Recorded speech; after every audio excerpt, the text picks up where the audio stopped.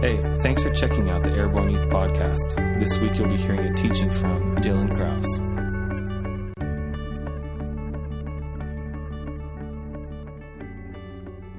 Where you at? Hey, where you at? Psalm 57. It's like Heinz 57, but Jesus version. All right. Verse 7. My heart is steadfast. Oh God, my heart is steadfast. I will sing. Are you seeing this? I will sing and give praise. Awake my glory. Awake lute and harp. I will awaken the dawn. I will praise you, O Lord, among the peoples. I will sing to you among the nations. For your mercy reaches unto the heavens, and your truth unto the clouds. Be exalted, O God, above the heavens. Let your glory be above all the earth. Come on. That's good. You know what my favorite part of this one is? Like, just because this is the one that God spoke to me about, I guess, in the midst of all this. Is this, awake my glory, awake lute and harp, I will awaken the dawn. Talk about something that's awesome. That first song, did you guys like that first song? Did you guys like that first song that we did tonight? So good. It's like one of my favorites, pretty much like every other Joan Mark song ever. And he's saying, the sun and the moon are coming out of their grave just for you. So gnarly. Do you guys realize that we are a part of creation, a part of God's creation that literally has no choice but to worship Him? It says in Romans that everyone on the earth is without excuse. What he's talking about is everybody knows that God is real just based on the fact that the trees and the sun and the stars and rainbows and frogs and I don't know, wombats, they're all declaring the goodness of God. They're all declaring that there is a creator. Everything in creation is going, God is real. And out of everything, He gave you a choice. Everything else it's almost like it has no choice, right? The sun's going to come up, the moon's going to come out, the stars are going to shine, all that stuff. It's like just radiating God. God is real. God is powerful. God is mighty. And then some of us are walking around going like, God, whatever, man. I don't believe in that. I believe in science.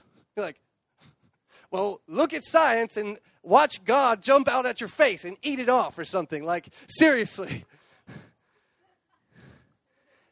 And we got this bro, David, in the Bible, who was this shepherd guy, right? Right? I don't know. And he's going, you know what?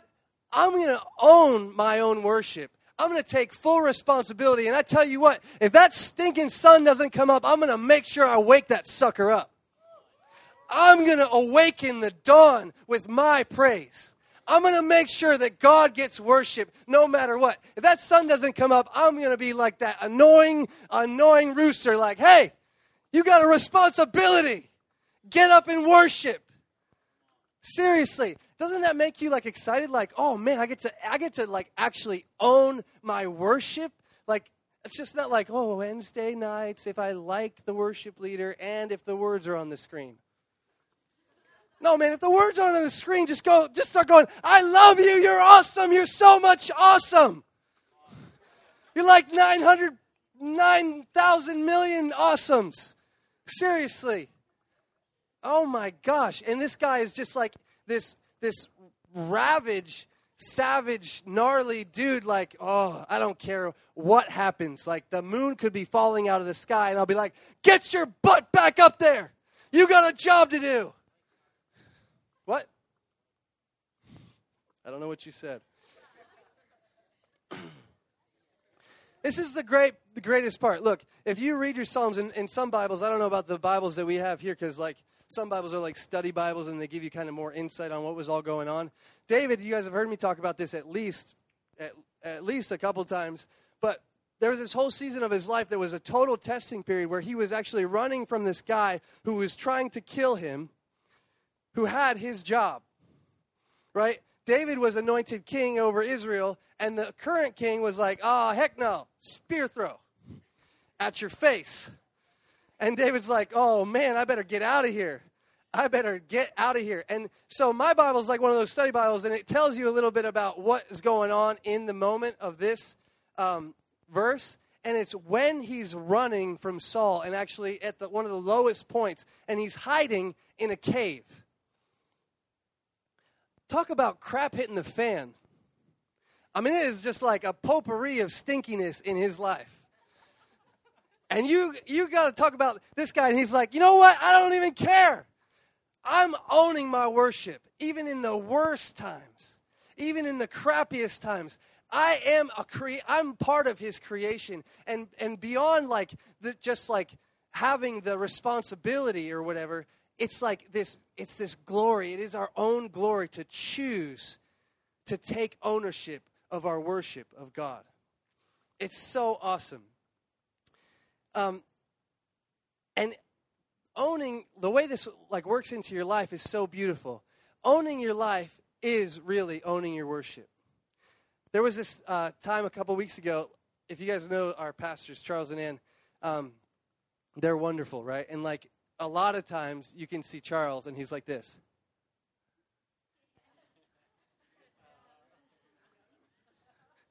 He looks like he's like a 16-year-old in a puppy love situation. You know, he's just kind of like, oh, hi.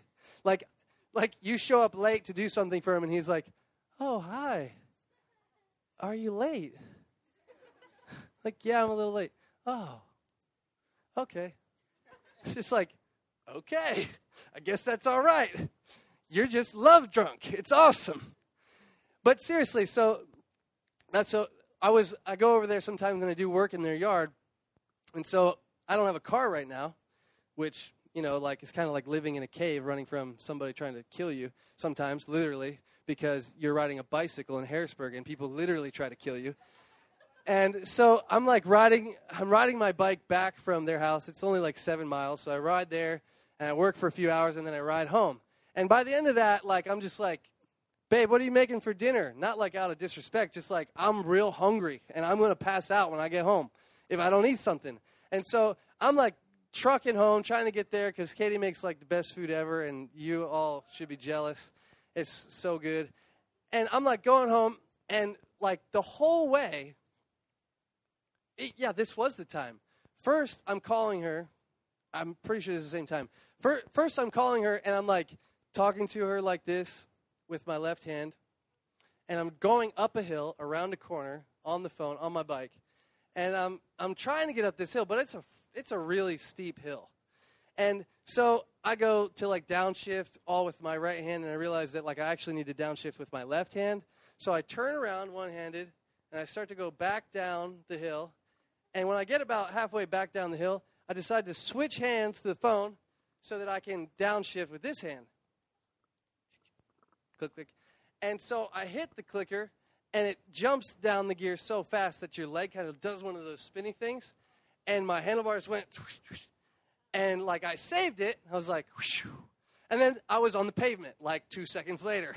So I saved it, and then I didn't save it, if you know what I mean. And so like I'm literally on the ground. I look at my bike, crap is messed up, my sprocket's like all messed up, and I like go back up my phone, and you know, you hear that, are you okay? Dylan, are you okay? Dylan, and I'm like, oh my gosh, I crashed my bike, and blah, blah, blah, and blah, blah.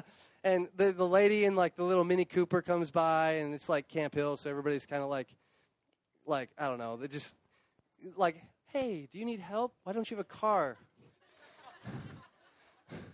And whatever, so like I'm like, no, I'm fine, thanks. I'll make it somehow. And so anyway, I keep going. Get back onto the bike, ride up the super steep hill. Still haven't made it up the super steep hill. Get up to the top of the hill and start going. And like I get over on this side of the river to Harrisburg, and like two guys on bikes are coming at me, right? And this path is only wide enough for two bikes to pass each other. It's like Front Street river path, like some people run down there. It's really nice. We actually, Luke and Isaiah and I just ran 5 miles down there today. It was great. And we're they're coming at me side by side, and I'm like coming at them, expecting like just kind of etiquette, right? Like tuck in behind the person you're riding next to and let me pass you on the path. No. We are awesome and you are not. Get out of our way was pretty much the response. At least that's how I received it, because I was already mad about my bike being wrecked. And so I'm like, I cannot believe this. People are the craziest people in the universe right now. And, like, just totally rode me off the path. No big deal, whatever. And so I keep going. I'm kind of still, like, upset about this. And then I keep going, and I get close to the City Island Bridge, if you know what I'm saying, City Island Bridge. It's down there. And I see this guy, white-haired guy, and he's got, like, a hat on, but I can see this, like, long white hair sticking out of the hat. And he, like, kind of walks across the path, and I'm like, okay, I'm gonna be able to make it because he made it across. And then he walks back into the center of the path and holds his hand out like this. I'm, like, trucking. I'm going, like, 30 miles an hour on my bike. And he just, like, stands in front of me like a Ghostbuster. Like, I'm like, who are these people? What is happening right now? I'm totally losing my mind. And he's just like, are you from around here? Like, I skid to a stop, and I'm, like, already upset. And he's like, are you from around here? I'm like, yes. Yes, I am from around here. Why? Why would you stand in front of me like this? Like, this is all the things happening in the back of my mind, right? And he goes, do you know where the historic plate is for the Walnut Street Bridge? Like those blue Pennsylvania, like, historic landmark things? That's what he wants to know. This guy. I'm like a speeding bullet. Like, he is willing to risk his life to find out where the historic landmark board is for what the heck is the Walnut Street Bridge and why is it here. I'm just like, I cannot believe this is your question right now. And so I get like a minute into this conversation and like something just clicks in my mind and I go, I actually kind of like this guy. I don't know why. And so him and I just start chatting it up, right? Like, oh, yeah, man, did you go down here and see John Harris's mansion and blah, blah, blah, blah, blah. There's a sweet historic plaque up for that thing. And we're just like I'm some kind of historian or something. Like, yeah, right. I don't know anything about anything, you know? Like, I just like riding my bike fast. And so, like, we're talking back and forth. And the best part about it is he's got, like, this I love Jesus hat on it. I come to later find out. The guy who's just like, yes, I'm a Ghostbuster who loves Jesus. Like, okay, I don't know. But so seriously, like, I'm telling this story the next day, kind of like upset about it. And like, just because everybody heard that I had wrecked my bike because like my wrist was all jacked up and stuff. And my bike was all messed up. And I brought it in so Ben could fix because Ben fixes everything. And he did it. And Charles is just looking at me with that like love-drunk face on. And he's just going, it's all worship. It's just all worship. Seriously. Because like you get to this place where you realize that the way that you respond to every situation, even when some Jesus-loving Ghostbuster pulls out in front of you and tries to stop you going Mach 10, it's like your response to this person who is a part of God's creation, right, and is actually how you will respond to God. Didn't he say, however you respond to the least of these, that's like how I would receive something from you. Like, even if you've given somebody a drink of water, right? Like, this was my offering to this guy, just to, like, not just right away and be like, you're a crazy old man. But to actually, like, enter into this little, like, niche of weird interest that he possesses. And just go like, yeah, man, I actually really like you. Let's talk about history.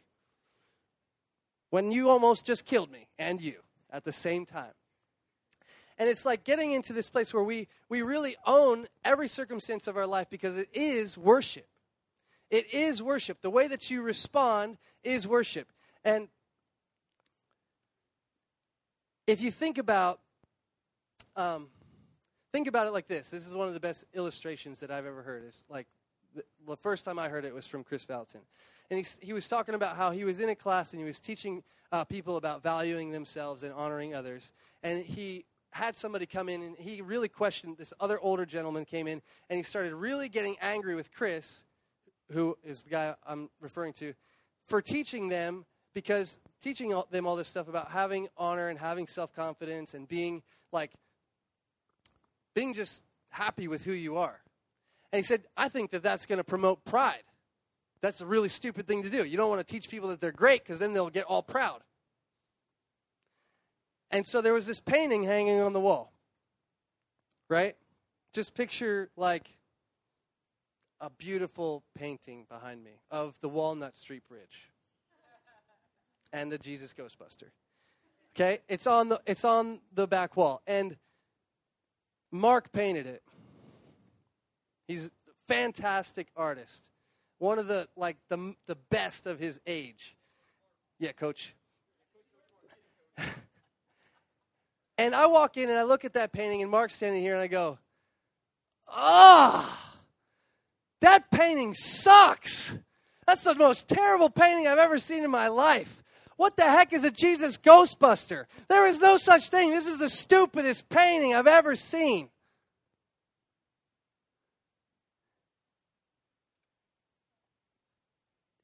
Is it the painting that loses value? Or is it the painter that gets attacked?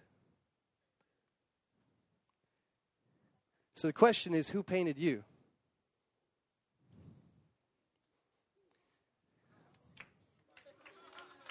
Who painted you?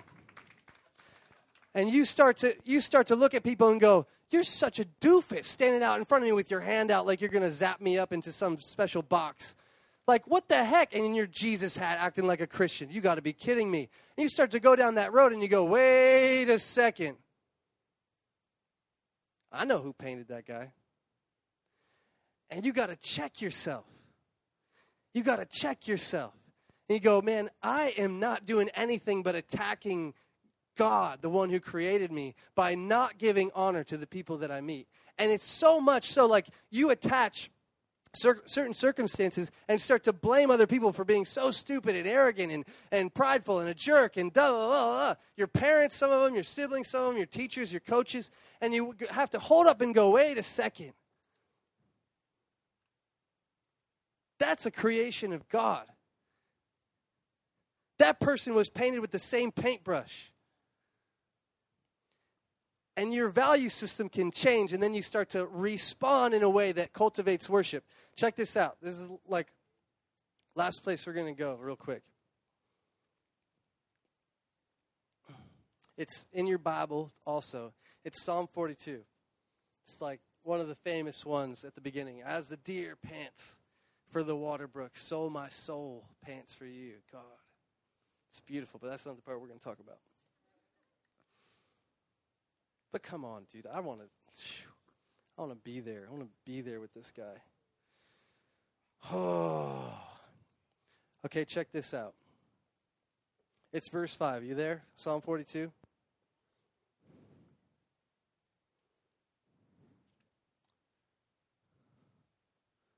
Josh, you want to read it? Just verse 5.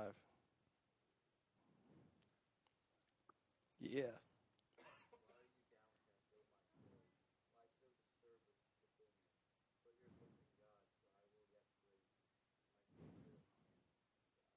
Savior and my God. Okay, cool. This is that's good. Why are you cast down, O my soul? I'm going to read it out of this version because I don't know what that version that is, but this version says a little different. Why are you cast down, O my soul? It's like he said. Why are you, what did it say right there? Why are you what? So disturbed. This says disquieted, but we'll just say that it's disturbed. Within me, hope in God, for I shall yet praise him for the help of his countenance, for the help of his face, for the help of his countenance. You know, like this is what we're doing when we come into worship, right? It's like it's the natural response when you come into God's presence. It says that it's the goodness of God that actually leads us to repentance. And God is this taste and see kind of God who's like, let me show you who I am. With favor and goodness and love and mercy and grace and peace. And we can experience all these things in his presence, like when we come into this place of worship like we did tonight. Or even when you wake up and look out your bedroom window and see the fall leaves, or even just like a snowstorm that's got everything covered and it's totally peaceful. And you start to experience God and see God in everything. And it's like in this place of his face, you start to see the face of God in everything. It's like, why are you cast down? Why are you disturbed? I will hope in God, and I will praise him for the light of his countenance, for the light, the brightness of his glory, right? You could say that a bunch of ways. For his salvation, for his greatness, for his magnitude, for how awesome he is, I come into this place of worship, right? So it's like we get into this place where we see God, and our response naturally is just to worship him. Okay, and it's because of, like, just for the sake of the picture, just picture it, it's because of his light shining down on us. And that light is all those things I just talked about. His light is like strength for you. His light is peace for you. His light is provision for you. His light is favor for you. His light is peace and joy. Okay, all that stuff is what I'm talking about when I say the light of his face is hitting your life. And when you receive those gifts, you worship. Right?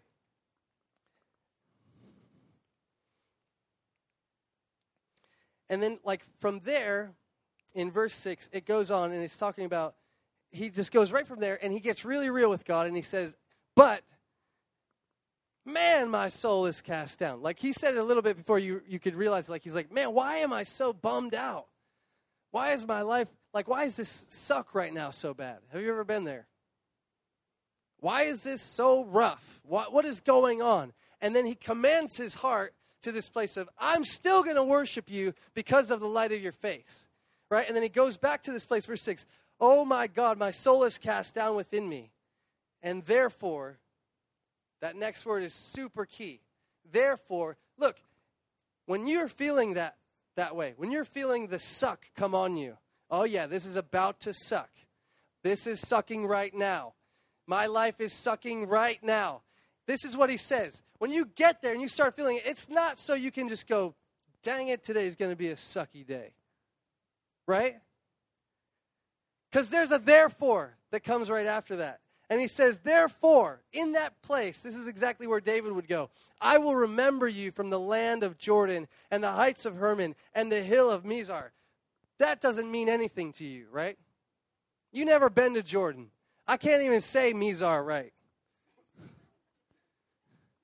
But in this place where I start to feel stuff get hard and stuff really start to like rub me the wrong way and I start to get frustrated, I go, Jesus, I remember when you saved me in the pit of my sin. And I was literally choosing to despise you and turn away from your grace. And you gave me a gift that in the middle of me doing something so against who you are, there was enough grace from God for me to go, oh, I need Jesus. Oh, I need Jesus. In my drunkenness and in like total defilement and lust, I like get to this broken place and you realize that I'm like in the middle of sin, right? Like I'm sleeping with my girlfriend in high school and I'm in the middle of this sin, like in the bed, and the only response I have is, oh God, I need you. Talk about mercy. Talk about love. You realize that it's not from me. It was a gift from God that came to me and said, oh, trust me, you want me. Let me shine on you a little bit and remind you how much you want me. And I think about that and go, in the middle of a crappy day, I go, oh, God, you're good. And that's why we can sing that song over and over and over and over and over and over again. You're never going to let me down. You are always good, even in the night. When it's holding on to you and when that crap is trying to get a grip on you and stay on you and climb up in there with you in bed and try to mess with your head, you go, oh no, God is holding on to me at the same time. So find your Jordan. Find that land where you remember what you remember, where God was so good to you, right? In the middle of those crappy times and you go, oh yeah, I remember when you gave salvation to my brother. I remember when you healed my mom. Like I walk into my kitchen and she's like, man, I've had this toothache for 2 weeks. And I go, let's pray. Jesus, heal my mom. And bam, she was healed. Not everybody I pray for gets healed. I love my mom more than almost anybody in the world. If anybody I want to get healed, it's my mama. You know what I'm saying? And like, I just sat there in my kitchen and cried with my mom because he touched her. I go, this is who you are.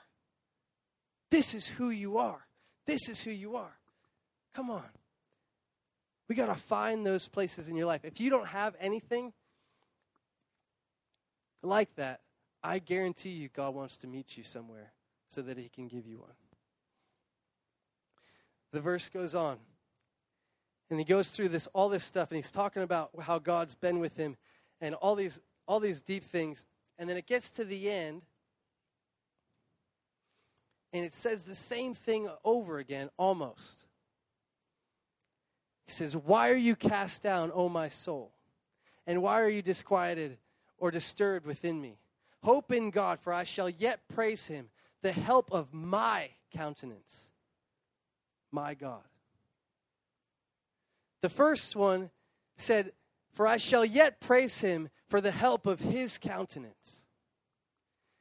And in the end of the psalm, he came to a place where he said, "The help, I shall yet praise him, hope in him, because he's the help of my countenance." There's this reciprocal thing that happens when you choose to get into a place of worship and own your worship the way that David did and said, "Look, I don't care what's happening in my life. I don't care if I'm in a cave and people are throwing spears at me, or there's cars trying to hit me on my bicycle, or Ghostbusters are standing in the middle of the street. I don't care what's going on. I am going to wake up the dawn. If God's not getting worshiped, I'm going to make sure he does." Because you're the only one in your situation, right? You're the only one who can give God praise in your situation. You're the only one. You have to own it. And it's in that place where when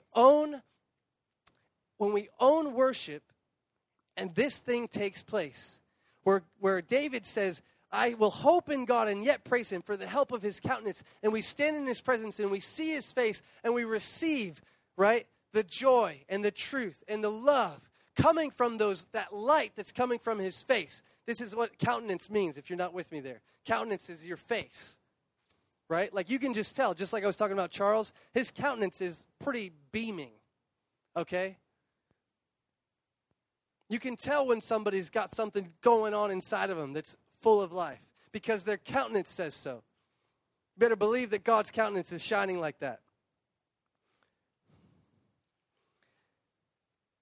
And so from that place where we go, "Yeah, God, I just worship you in the middle of this thing," it ends up turning into this reciprocal where all of a sudden you're the one who's shining, right? That's what he said, the help of my countenance. It was through that whole psalm there was a transformation. And we talked about this on the retreat, how much people love to see transformation, right?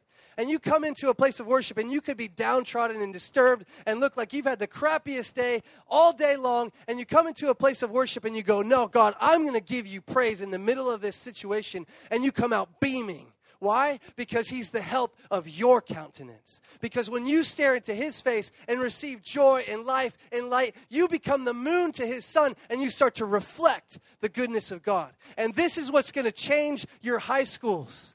This is what's going to change your family situation. This is what's going to change your life. Is if you own your worship in every circumstance, in every situation, and you remember when God was good to you in the middle of your cave. And all of a sudden, you're the one who's shining. And people are drawn to you because they want joy, and they need life, and they need love. And it's not an issue because you're an overflow connected to an unlimited source. This podcast was recorded live at our Wednesday night youth meeting. To find out more, check us out on Facebook and Instagram by searching Airborne Youth.